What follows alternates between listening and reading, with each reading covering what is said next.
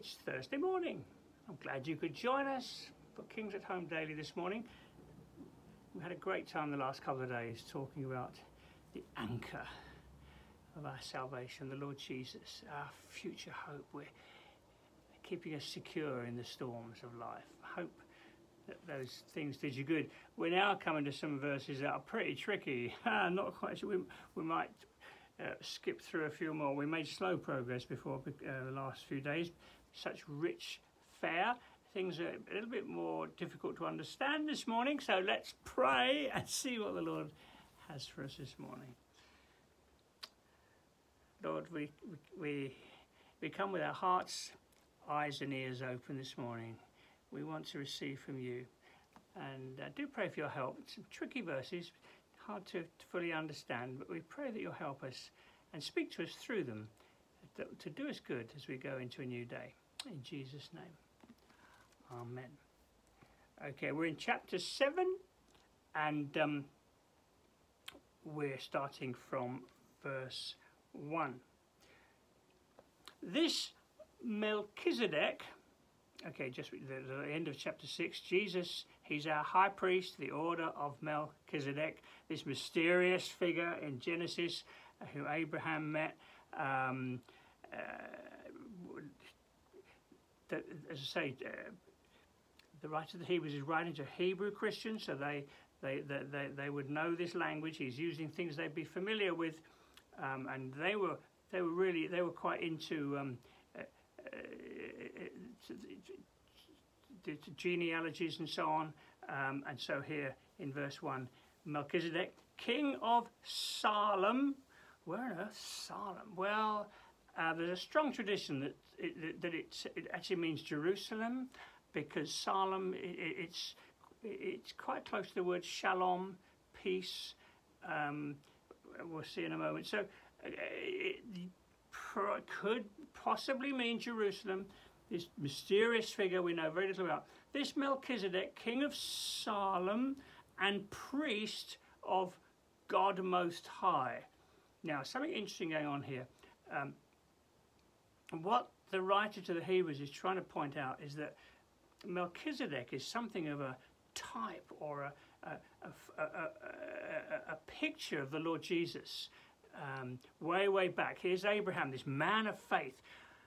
How did his faith work? How is it that he was our forerunner?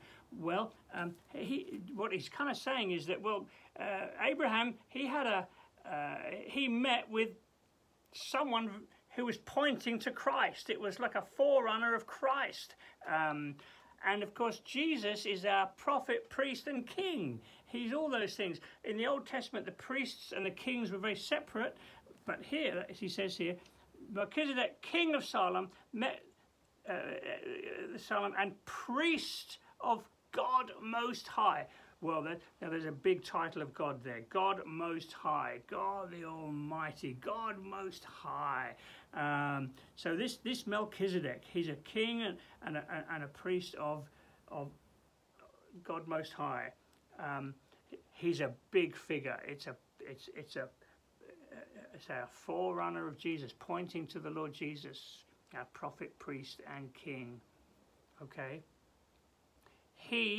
Melchizedek, he met Abraham returning from the defeat of kings, and he blessed him. And Abraham gave him 1/10 of everything.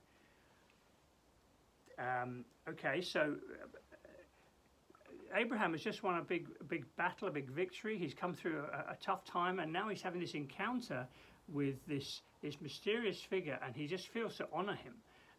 He honors with a tithe. He gives a tithe of what he has. And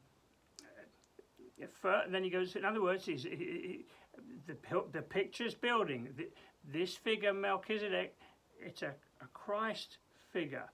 Okay. First, the name Melchizedek means king of righteousness. Whoa, there's another strong hint that this is a special figure. Then also, king of Salem means king of peace. Again, that's what I said a moment ago, so it could well mean Jerusalem. Then he goes on and he's kind of getting into these the background of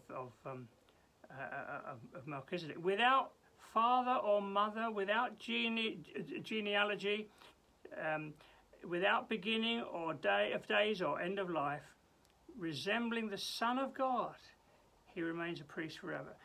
Now he's kind of going further than we know. There may well have been other Jewish literature that he's drawing on, traditions that they knew about. Without mother or father, well, it would seem to be that way. Without genealogy, without beginning of days or end of life, well, okay, so he's almost sounding like a divine figure here, resembling the Son of God.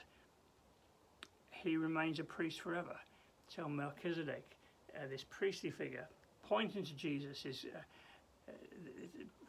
this is the person who Abraham had an encounter with. Okay, just think how great he was.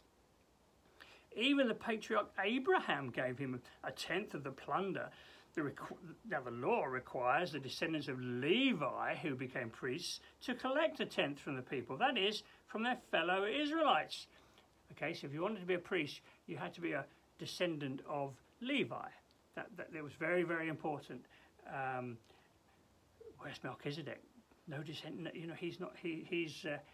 We don't know anything about his descendants. He's presented in this mysterious figure, even though they also are descended from Abraham. This man, however, did not trace his descendants from Levi, yet he collected a tenth from Abraham, and he blessed him who had the promises. And without doubt, the lesser is blessed by the greater. In the other case, the tenth is collected by people who die. That's the priests, the ordinary Aaron, Levi's descendants. But in the other case, by him who is declared to be living. One might even say that Levi, who collects the tenth, paid the tenth through Abraham, because when Melchizedek met Abraham, Levi was still in the body of his ancestor.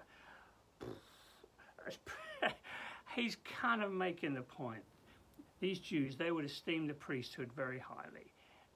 The priesthood hadn't yet begun. Levi was still in the body of his ancestors, so the priesthood hadn't yet really hadn't begun. That's going to come with Moses and so on. And the writer to Hebrews is just trying to make the point. Look, you guys, you love this genealogy stuff. Jews, they would love to. They loved all of that, and in their Jewish writings. And the point being made that this man of faith, Abraham, had an encounter with someone who's pointing to Jesus, and that's how his faith flourished, and that's how your faith flourishes, and how my faith flourishes when we have an encounter with Jesus.